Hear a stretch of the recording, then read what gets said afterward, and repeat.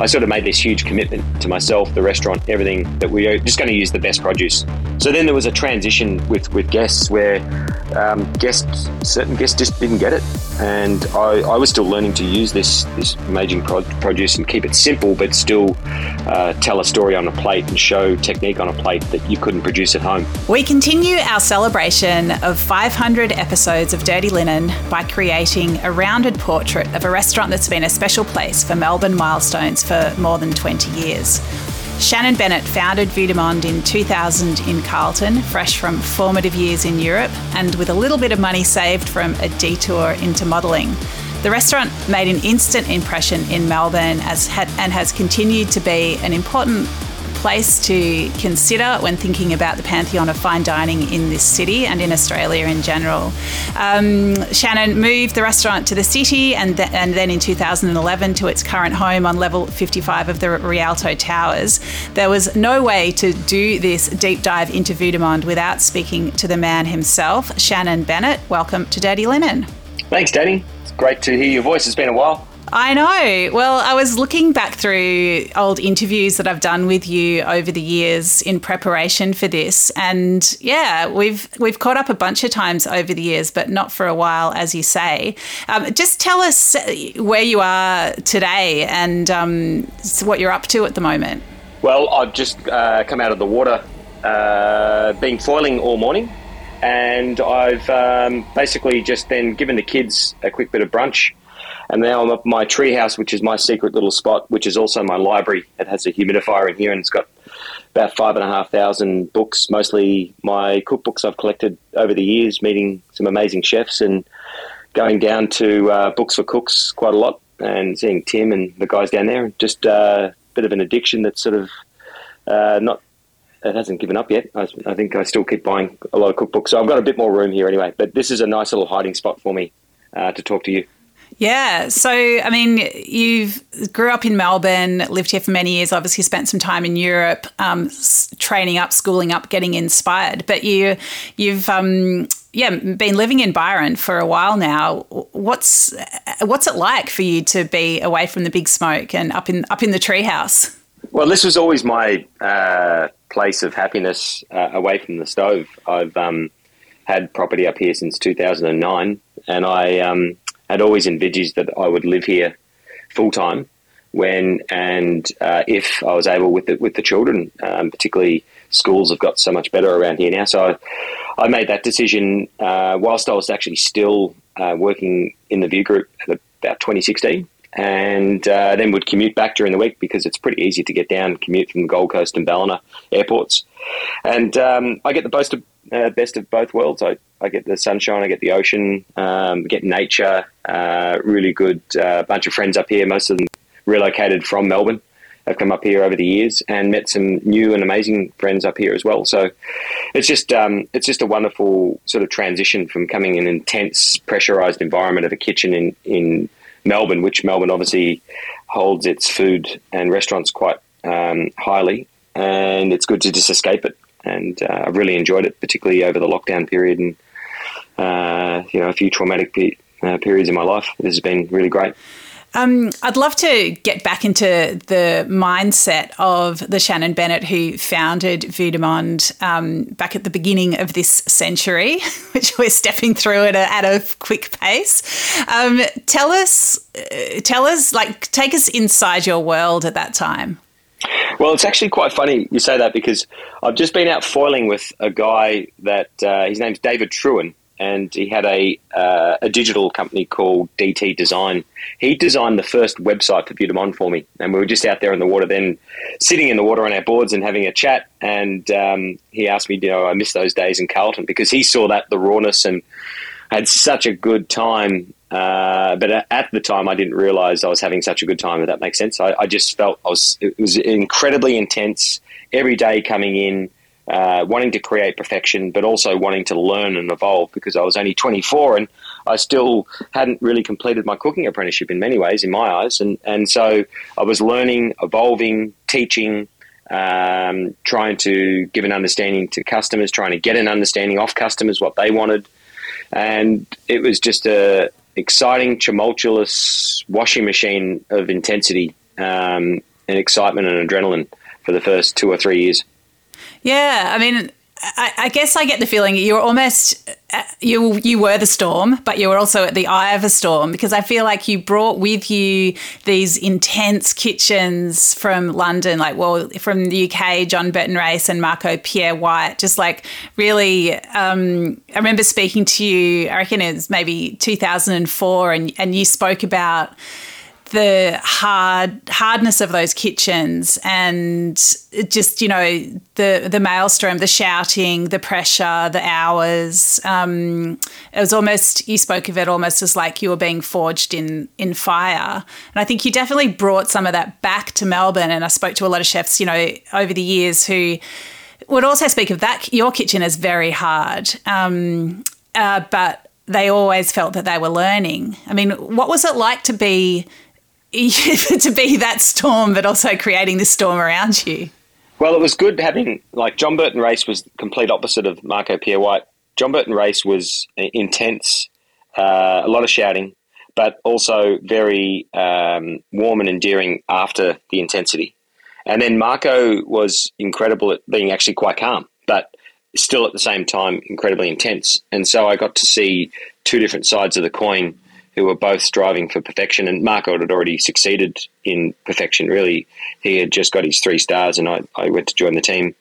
And it was a nice calmness in there. And then going to work for Alain Ducasse, there was even another 3 notches down in calmness.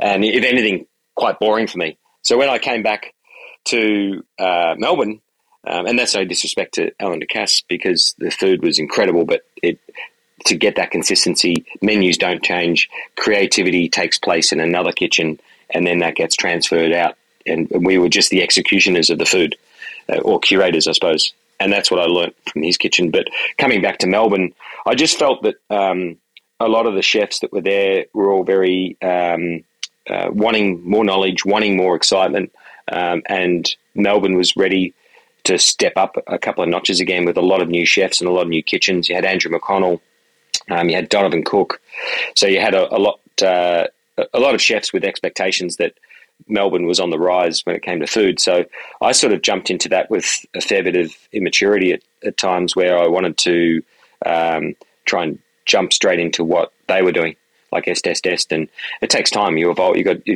Menus take 6-12 months to evolve. So there was a lot of frustration in the kitchen from me at times, because my expectations were that a lot of chefs had already had some level of training to what I'd had, and they hadn't. Simply as that, didn't have the opportunity, and there was no internet then. You just got your information of where these great restaurants were through books. So I came frustrated at times into the kitchen. Yet all of these guys that came to work for me, these team of chefs, were all amazing people that I get along with still to this day. Some of them may not say the same, because the level of intensity that they worked under becomes personal, particularly to them. I was able to switch off straight after a service. And for me, I love the fact that of that intensity, and then switch off, and then we all go for a drink on a Saturday night. And but it is an incredible big ask for 21 or 22-year-old to be working with that intensity and creativity and fast pace, and not realize where the horizon is. It's really difficult. Some of the chefs that were working for me aren't chefs anymore. They're electricians and plumbers. And I think that I sort of made them realize how hard, if you want your own restaurant and you want to succeed to get to number one, how hard and intense it can be. It's so interesting you use that word horizon, Shannon, because I feel like, the name Vue de Monde, view of the world, it sort of speaks to that right from the beginning. I mean, can you talk about what your ambitions were, and how the name ties into that? My ambitions were I wanted to be probably like a cross between Marco and John Burton Race. I wanted their exciting lifestyle. I wanted their satisfaction in their creativity, followed by dissatisfaction, and the energy that happens when you go home satisfied and then you wake up dissatisfied and wanting to get back up straight out of bed at 6 a.m. to go back into the kitchen and tossing and turning from probably 5 a.m. thinking, what can I do better today? And that's what I wanted. And I wanted to be, I wanted to please people. that was the number one thing for me, was just seeing smiles on people's faces. And I think that's the great thing about hospitality in general, is just being able to put a smile and a sense of aspiration on someone's face, from all walks of life. Someone that's saved up for an experience at a restaurant for 12 months, and seeing them smile and walk away and shake your hand and saying, "Wow, thank you so much," to the disappointment of someone not being pleased. And then the ups and downs of that, to then someone famous coming into your restaurant that you admire, saying that it's the best experience they've ever had, to the next day someone saying, "I didn't enjoy it again." Like that ride is something that you just want to strive for. And I think the horizon comes about when you see the fact that you're never going to get it to perfection. You're never going to get it right. You're never going to be able to please everyone, but just keep pushing, and don't take it personal when someone doesn't enjoy the experience. Try your best, but don't destroy it or don't change it for the sake of one person out of 10 that didn't enjoy it. Yeah, I feel like that has been something that you've probably thought about a lot over the years, is what to listen to and what to let slide off you. I think I remember a dish at Carlton. I think it was like there was scallops and there was ginger or something, and perhaps it was a dish that you brought with you from Europe, or the idea from Europe, but it just didn't land in Melbourne in the same way. I don't know if you remember that particular dish, but I do. Yeah. I mean, was there a frustration in the Australian audience? Like, did you feel like you had to temper some of the dishes, or, speak about that? Yeah. I think over time. I think, look, the dish you're talking about was a really simple dish with ginger sauce that I got off John Burton Race, and but the simplicity of it had a lot of complexity in the sauce, and using all the scallop trimmings. But you needed fresh scallops, live scallops in your kitchen to achieve it. And I just, in the end, was getting these very, very small scallops that were actually beautiful tasting, but I was literally serving them raw, and people just didn't like a raw scallop. So I moved to a Canadian imported scallop, and I hated it using them, but people liked it. And so I had to balance up the fact that I wanted to use local ingredients, but I had to just bring customers along with me slowly and just balance things out. So I tried to. My goal was that I'd learnt from both Marco. Marco loved French ingredients, and then that drew me to go and work in France. And then working in France, I realised that you're a curator of food, and that you're a curator of local ingredients. So I found a lot of local suppliers were very, very suspicious of chefs. They wanted to work directly with distributors, and I found that baffling, because I'd just come from a place that had these intense relationships directly with farmers. And so it took time to build these relationships with people in the fishing industry directly, people who are growing their own vegetables. The truffle industry had just started to take off. Working with Blackmore and David Blackmore. It took me a year. I remember Steve Folletti from Moonlight Oysters. It actually took me more than a year. It took me 2 years for Steve to supply me oysters. And I had to go to his farm twice up in the Clyde River before he'd even consider giving me an oyster. And all that thing sort of baffled me. And then I'd get this exciting produce, and then I'd realise, well, my customers aren't even ready for this. They're not prepared to pay $9 in 2004 for an oyster. And Steve would hand turn all these oysters on the lees, so each one would have a perfect shape. So there was so much intensity that I got to learn from, and then you'd have Mark Ether going out and basically risking his life every day in the Southern Ocean, going out there and hand spiking Ikejime seafood just with a single line, him and one other guy. And so going out on the boat and seeing what he does and bringing this amazing seafood back, and then it's basically, maybe at the time, I think it was probably $29, maybe $30 a kilo back in 2003, something like that. And I was getting seafood from just distributors who were $10 a kilo, but I couldn't use that seafood anymore. When I realised that the quality difference of a piece of fish caught in a trawler compared to what Mark Ether was producing hand line caught, there was just there was just, the gap was just too huge. So I sort of made this huge commitment to myself, the restaurant, everything, that we are just going to use the best produce. So then there was a transition with guests where certain guests just didn't get it. And I was still learning to use this amazing produce and keep it simple, but still tell a story on a plate and show technique on a plate that you couldn't produce at home. And I think I finally clicked probably about 2004, I think, where I felt I got into my stride a bit, and we got a really good brigade, a lot of people that understood it. We got a really nice balance in the team, and started to produce some really interesting food that we took the journey on. I think that's when we changed. Chefs started serving the food to the guests directly themselves. We started with one dish per menu, and then we eventually, by the time we got to the new premises in 2005 in the city, we were serving all the dishes basically to guests, and that became a really fun part of the little gap between the guests not understanding what we're doing and what we understood as chefs and what we wanted the guests to experience. That's really amazing, Shannon. I reckon it's something I've never properly appreciated about what you were doing. Because I think from the diner point of view, I think you're right. Like, we weren't appreciating produce in perhaps the way that we've come to. And it's really interesting to think that, you were right at the forefront of creating those connections. And then it is about...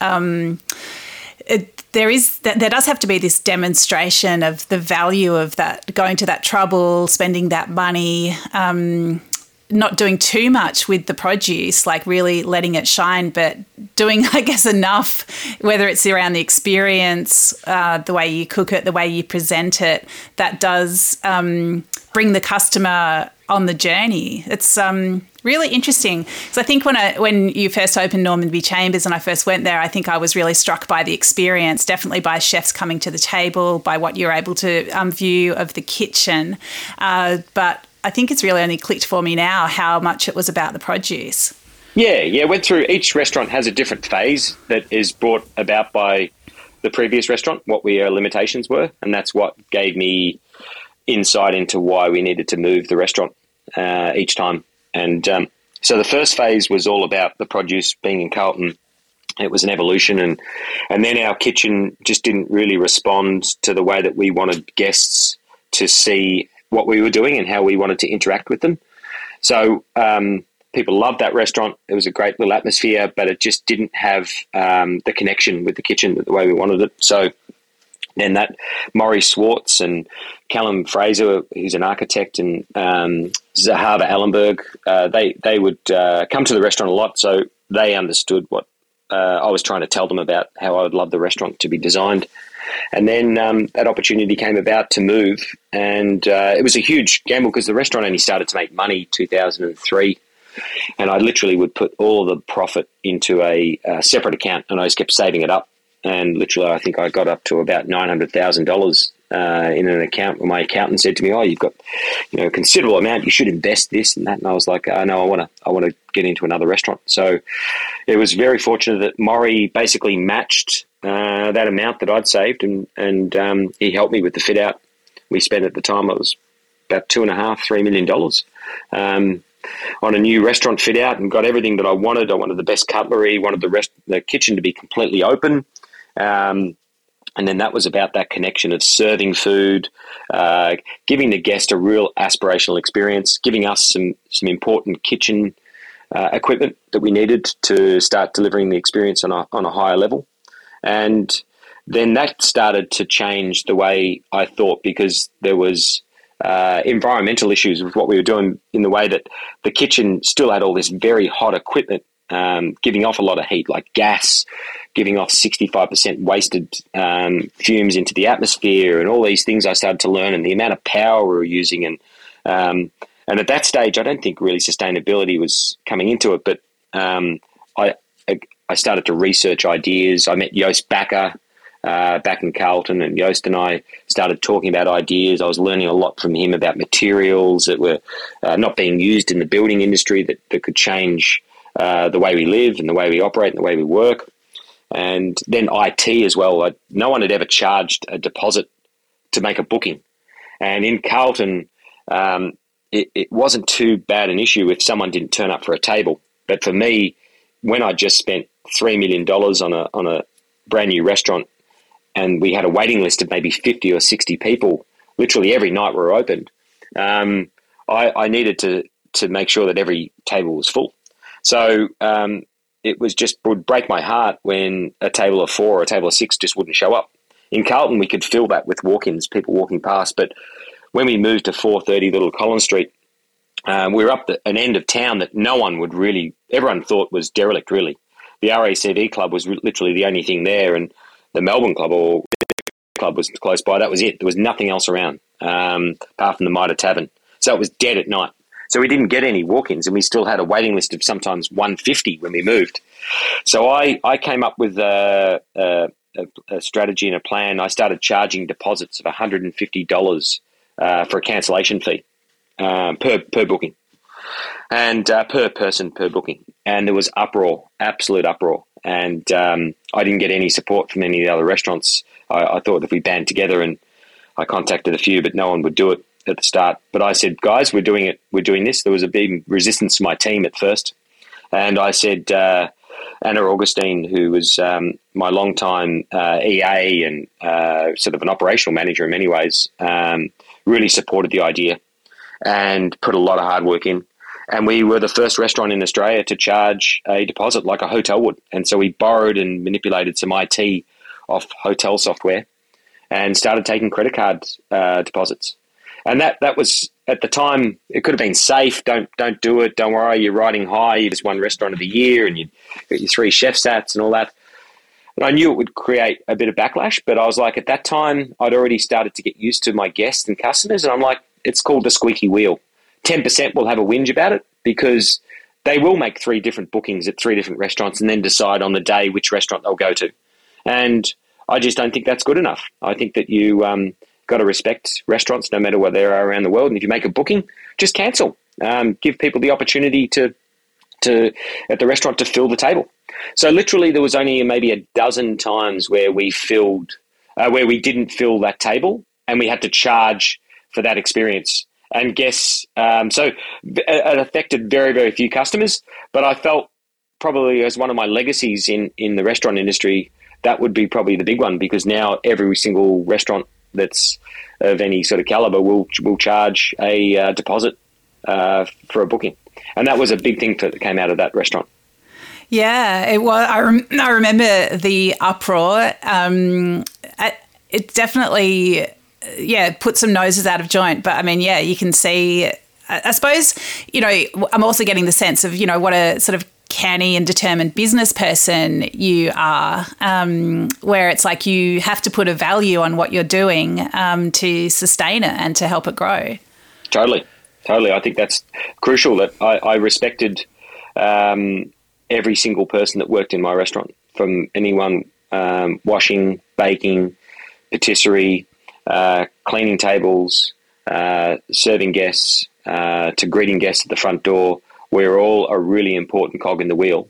And I felt that this put a stamp on who we are. And I used to liken it when I had to speak to guests directly who were giving my team a hard time. And by the way, this is only a very small, minute percentage of our guests that would do that. And I would try and explain to them, would you do that if you bought tickets to the theatre? What's the difference between going to see The Wizard of Oz and buying 4 tickets? You pay them up front and you turn up for it. And if you're sick, you can send them to some friends, or give them away as a gift, or sell them. So what's the difference between Vue de Monde and you going to the theatre? And there was no real answer to that, other than that they just didn't respect us in the same way that they would actors and producers and everyone that was in the theatre. And we were producing the same amount of experience over sometimes even a longer period of time and working our butts off for that. So it sort of put all that into perspective. And I think then Tetsuya was the second restaurant. Tets called me up about 6 months into it, and I think there was an article, because I got taken to the ACCC by a guest, a very well-known author. I won't name her, but she took me to the ACCC over it. And I said, well, let's sort this out once and for all. So the ACCC did a 3-month investigation and found that we were well within our rights to do what we were doing. Wow, Shannon, that's pretty intense. I mean, what is it that's in you that allows you to be so bolshy, like right from the beginning, and to just like take things to the brink all along the way?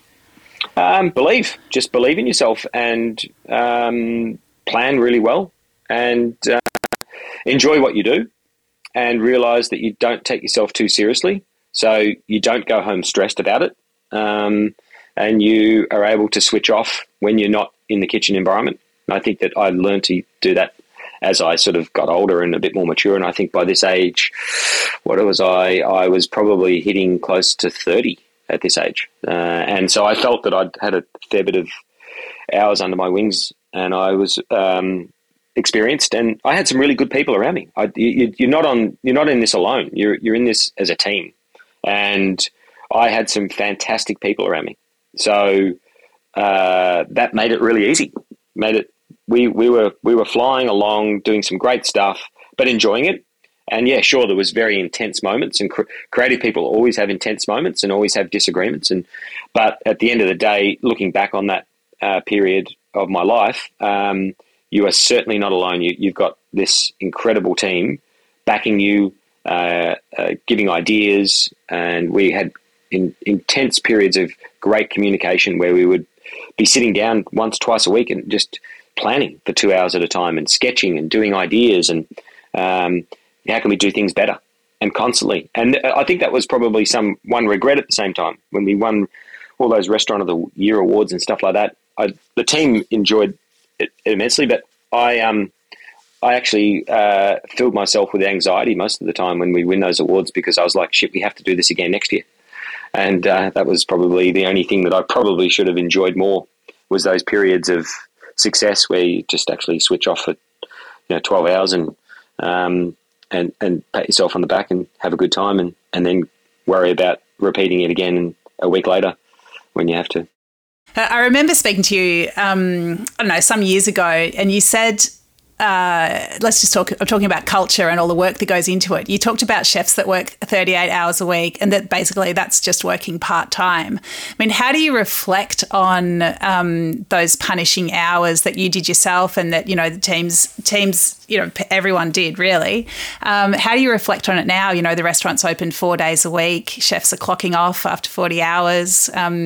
What do you think is gained by that? But what also do you think might be lost? I think just chefs just become one-dimensional. I feel for the fact that it's not a job. And I think that I always said to everyone that worked with me, it's a young person's job.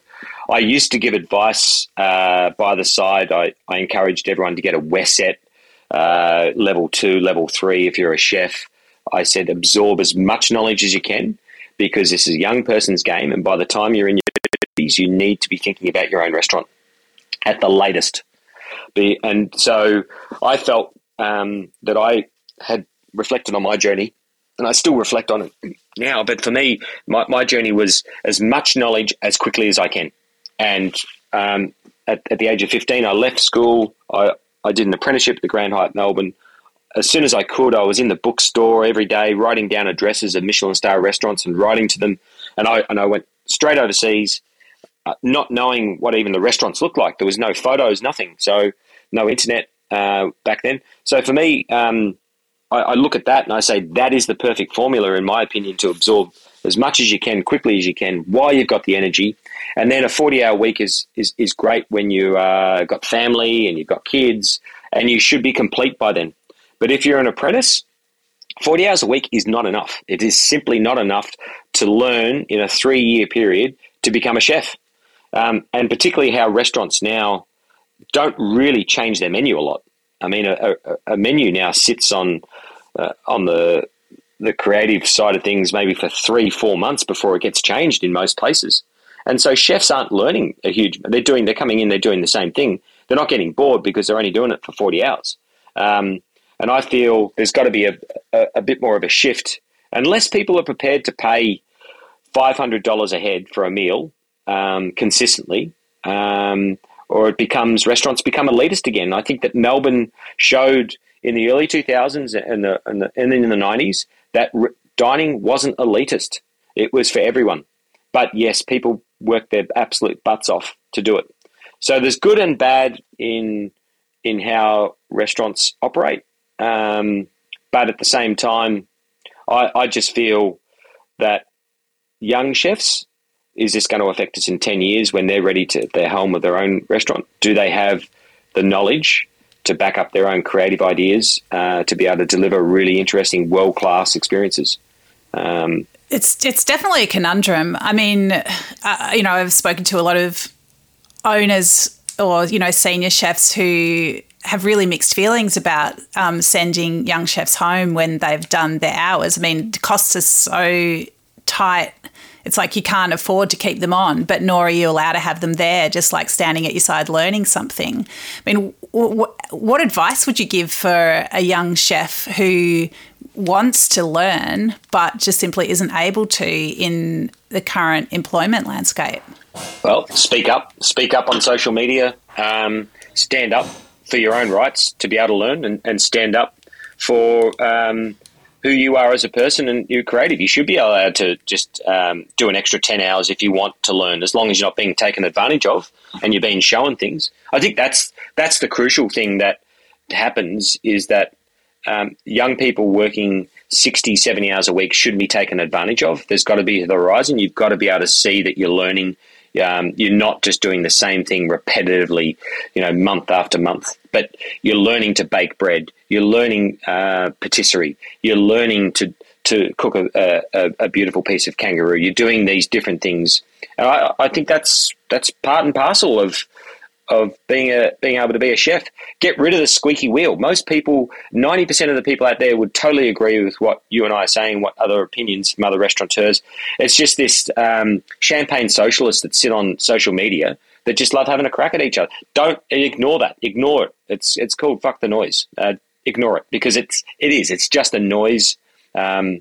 Most people out there are really logical. They want people to succeed. The only way you're going to succeed is with knowledge. I think on that, though, one change in what's there now is that the internet gives young chefs a huge source of knowledge. If they can grasp it, they can see from what's real and what's not real. Like Instagram is not real. Like what's on there, from a perspective of all these food bloggers cooking dishes at home and whatever, and seeing it cut all together. There's a lot of probably 3 hours of hard work sitting in behind that 15 minutes of footage. So, but there is some learning and absorption of knowledge on the internet that can replace some of the time that you've missed now in the kitchen. But there's nothing better than your head chef saying to you, "Hey, you can jump on the meat section with me tonight, and come and do some cooking, and I'll watch over your shoulder." I mean, and that's in your own time. And how else are you going to be able to do that without not affecting the quality of a guest? So you can't just throw a young chef onto the stove and get them to cook one night, and nor should the owner of that restaurant have to subsidise and lose money in training someone. That's not what it's about. There should be a balance. A restaurateur should be able to make money. He's entitled to it. He shouldn't feel guilty about that. He should be able to make 15% profit. Other businesses do it. Businesses make 20% return. You should be entitled to do that. Don't feel embarrassed about it. Don't worry about the champagne socialists who are saying to you this and that. Like, we should be celebrating success out there. We're celebrating people who are really good at what they do. And there's some fantastic creative restaurateurs out there. I mean, I can hear the champagne socialists as well. And I don't know, I feel like perhaps sometimes I am one. But I think it does have to come back to, are you, as a champagne socialist, then prepared to pay $500 for dinner? Because if you want that young chef to be paid for standing there making mistakes, then the price of dining just does have to increase. Yeah, I think it's got to be fine and medium. I think we've got to get rid of the hysteria and really sit down. We just need a good leader in government. We need to go back to the days of Hawke, Keating and Howard. Now, they were the three greatest leaders we've had in my era, and we need to be able to go back, talk to some decent leader at the top, and have a really fruitful discussion, debate, and find a medium. Like, whether it's 45 hours or 50 hours. Maybe, with the way that modern technology is, maybe it's an extra 5 hours is enough for a young person to learn. And what's happening now, Danny, is that everyone forgets about it, but all the successful people that have been in the industry a long time, one, they're stuck in the industry doing the same thing longer now, because obviously what's happened is all the young people that aren't allowed to do extra hours, it's now put upon the more experienced people who are allowed under the working conditions and the laws to work longer hours are filling in that void mostly. And they're working harder than they ever have in their life. And I've always had this thing, you should work hard when you're younger, and as you get older, you should be able to lessen the workload. You should be able to enjoy it more, and the experience replaces the actual boots on the ground. And it's actually the opposite now. Managers in restaurants are working as harder than ever, filling the voids that they have to try and keep their labour costs balanced. So they're working their absolute butts off. And that's just a given. It's give and take, and that's what's happening. And a lot of owners are basically grinding themselves into the ground. They are. So, all right, we could solve the world for another few hours, but I want to get your perspective on the move to Rialto. 50 floors up, incredibly ambitious. It's still it feels like it was a fulfillment of something when you really do have that vue du monde up there. Tell us about that move and what it meant to you. Well, it sort of stemmed, I think, first of all, I have to thank Lorenz Grollo. Lorenz came to see me. I laughed. I said, there's no chance. Because A.A. Gill at the time had just come out with a review from somewhere that I'd read. And A.A. Gill, Adrian said that it was anything that revolves or has a view is obviously just not even worth going to in terms of a restaurant. And so it just stuck in my head. And then he mentioned something as he was walking out, and he said, look, it's sort of the Ayers Rock of Melbourne, Rialto. And then it sort of planted a seed in the back of my head. And then everything that I was doing in the kitchen at Normanby Chambers, I said, I could do this so much better with a new kitchen. I learned about all this new technology coming on, particularly induction.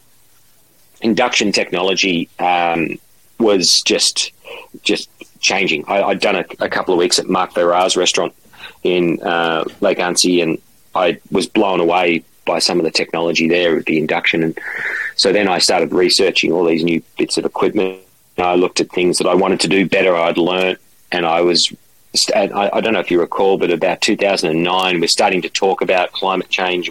We're talking about efficiency in what we do. And so I was like, well, let's talk about climate change, and let's talk about the positives of moving towards being logical and using lights that use less energy, and having materials that don't have any toxins in them, and an environment for the chefs that is so much better working environment. Because chefs in 2010, I think it was that the census came out or whatever, we had the second worst working conditions in Australia in any industry, and that we had a death rate, I think it was number 3.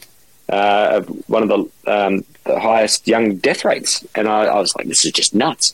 So I felt open kitchen, not breathing any toxins, get rid of all natural gas gone, just using electricity, and using charcoal where you needed to create smoke flavors and what have you. So that's when I started to design a kitchen, and then I went back to Lorenz, and Lorenz was incredibly generous, like in terms of the way that he supported me going up there. You're talking, it was a $10 million move to move Vue du Monde up on to, just in this sort of restaurant in the sky. And I was just like, okay, we have to get everything up this lift. This is going to take a fair bit of doing. And so I risked a lot. I mortgaged my house. And Lorenz gave me a considerable amount of rent-free period, and I just went for it. And I just decided to reinvent what I thought restaurants should be. And I wanted the dining room to have only capacity for 38 people, and I wanted to go back to when Melbourne was marvellous in the 1860s and the gold rush. And Melbourne was one of the most populous city in the world. I think we had over 1 million people, the population at the time, which was comparable at that time to other major large cities around the world. We also had more wealth coming into Melbourne than any other place on the planet. There was 90 tonnes of gold a year coming out of the gold fields, and people were spending it in Melbourne. The Windsor Hotel had opened, the first five-star hotel of its type. We had the Criterion Hotel in Collins Street opened, where the ANZ Bank is now. And the history of the cocktail started in Melbourne. We even had ice ships delivering ice, crossing the Pacific Ocean from America, delivering ice from Montana. And so I wanted to recreate that. And I'd spent a fair bit of time in Japan prior, looking at how they make their own ice. I wanted to do a really great bar. I felt that event spaces were really important in those days too, really important to supplement the restaurant with only 38 seats in it. And I wanted to use local artisans, so I used the guys from the Captains of Industry to do. Tal did the tables. He was a cobbler, so I made all the tables out of leather, like they used to do in the Gold Rush era. I made the entire site was made out of magnesium oxide board, which is fireproof and waterproof. No gas, no open flames, kitchen completely open. So we shared the same air conditioning systems as the restaurant, technology called the ventilated ceiling, which then didn't have extraction. So we didn't have these noise buzzing in our ears all the time in the kitchen. And the kitchen had much more space. The kitchen was 225 square meters. And all the latest technology in there at the time. And then I wanted that interaction, that there was no line between the kitchen and the dining room. So guests could come into the kitchen and feel comfortable, and chefs could come out and serve the food. That was all really important.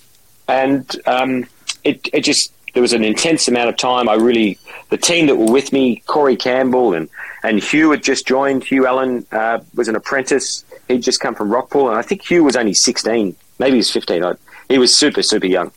And he joined the team. We had great people. And then we sort of just pressed the reset button again on what the food was going to be.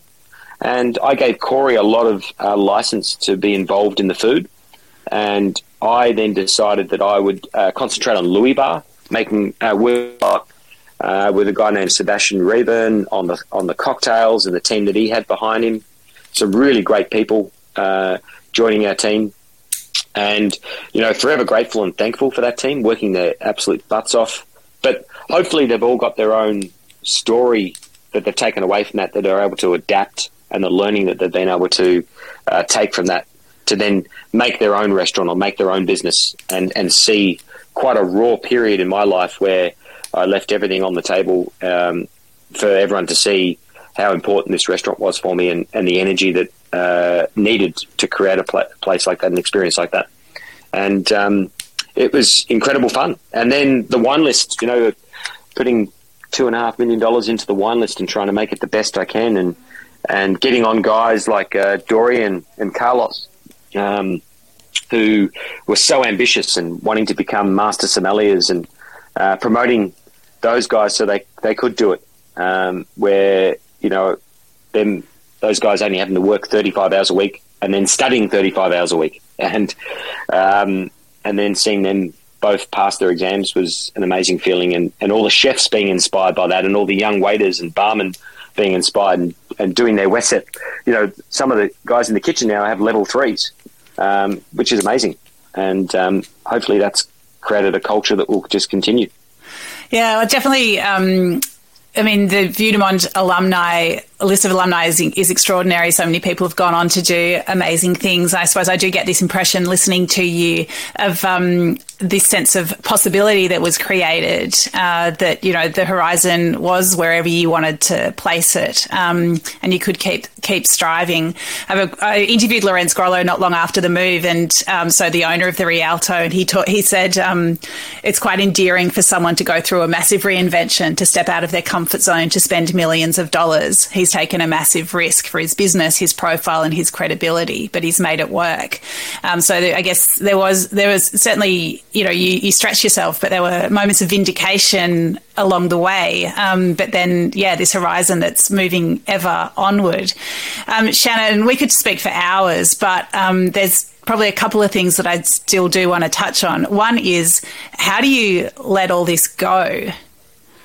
Well, you sort of, that's probably, it's like it's yin and yang, but when you have children, I mean, a different you comes about, and I feel that around about 2017, my children really needed me more than ever. So the decision was actually really easy. I felt it wasn't even really a decision. I think I had a conversation with Hugh. Hugh was overseas. I said to Hugh, look, things are sort of changing here pretty swiftly. I want you to come back, and I want to train you to be the head chef here. And at the time, I'd already had another head chef in the kitchen, and I just told him straight out that I just don't think you're going to be the person that could independently, at this stage in your career, be the one that would take the kitchen over. I just think this Vue de Monde's a transition for you. I need someone young who is comfortable enough to be able to live in my shadow for a little bit and then step out of it.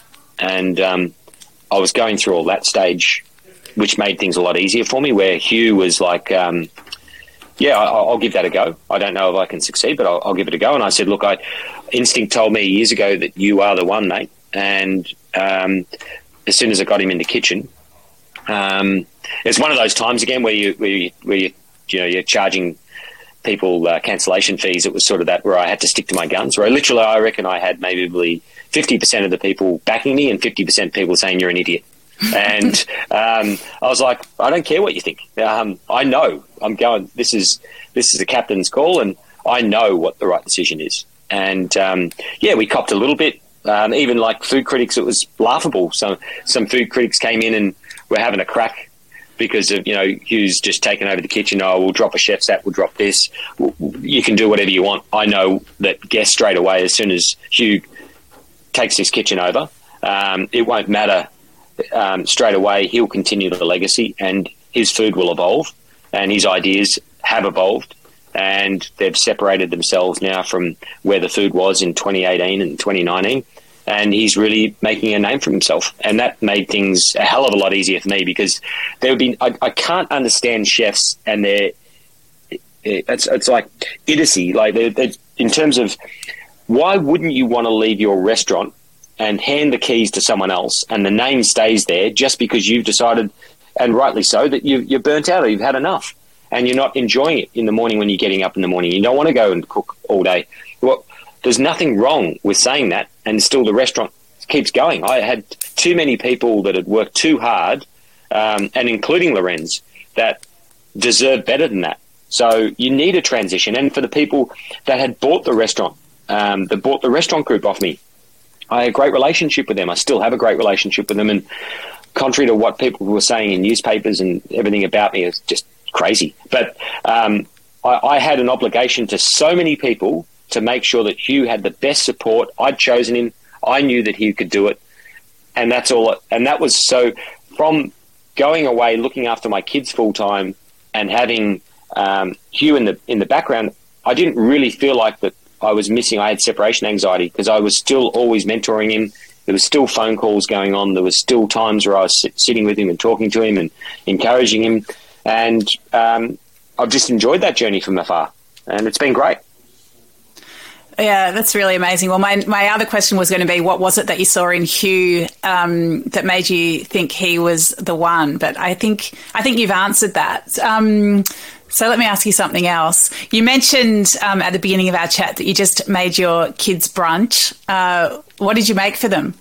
Oh, you'd be embarrassed. No, it's just, look, my kids are all, I've got 2 vegetarians. I've got so many varied tastes, but they are sort of bloody dietaries. I know. That's what it is. It's thank God I've got no one who's developed any allergies yet, which is good.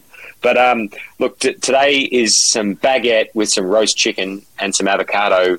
So pretty simple, but I will let you in on a little secret. I don't know if you can probably get this in the rest of Australia, but we have 2 Asian grocery stores here, one in Bangalore, one in the centre of Byron, called Red Ginger. We also have the Bay Grocer, which is amazing.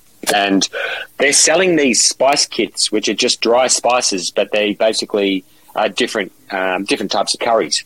And I got the butter chicken curry mix the other day, and last night I made it with a dairy-free option, just using organic coconut cream. And my kids, for the first time ever, I did a little lentil and sweet potato version of it, and I did the chicken version, which was dairy-free, and I've never seen it before in my life, but actually there was no leftovers. They ate everything with some nice steamed brown rice that had some curry leaves and some lime leaves in it, and a bit of crushed garlic and ginger, and a little salad of just some fermented onions and a little bit of fresh tomato out of the garden and some fresh cucumbers, and nothing left. So I'm sort of quite proud of myself that I might be turning a corner, and that my kids, not just my older kids, they might start enjoying my cooking, because I've got the worst critics in the world up here. Yeah, they're very tough, and they don't mind telling you when something's not to their liking. So, Shannon, one of the first times that I interviewed you, I think it was 2004, and you were also doing roast chicken, but it was for your dog, Buck. I think a husky. Do you remember that? Yes. You said you bought her a chicken every week, and you basically shared it with the dog during the week. So, the more things change. Yes. I know. I actually miss Buck. I got a portrait painted by Peter Wengler of Buck back in the day, and proudly in our kitchen. And I've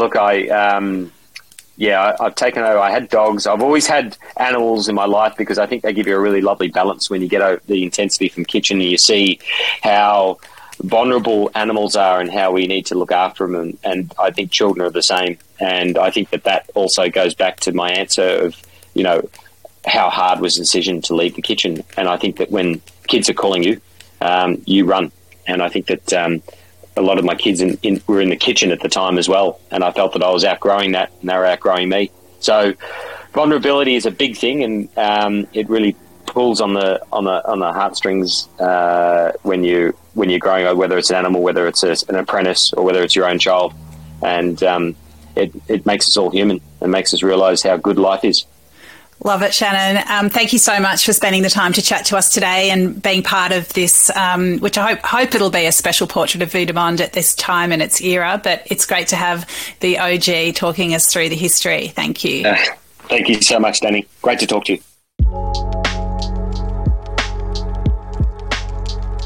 This is Dirty Linen, and I'm Danny Vallant. We air the issues that the hospitality industry finds hard to talk about, hearing from different people with unique perspectives. We want to hear from you as well.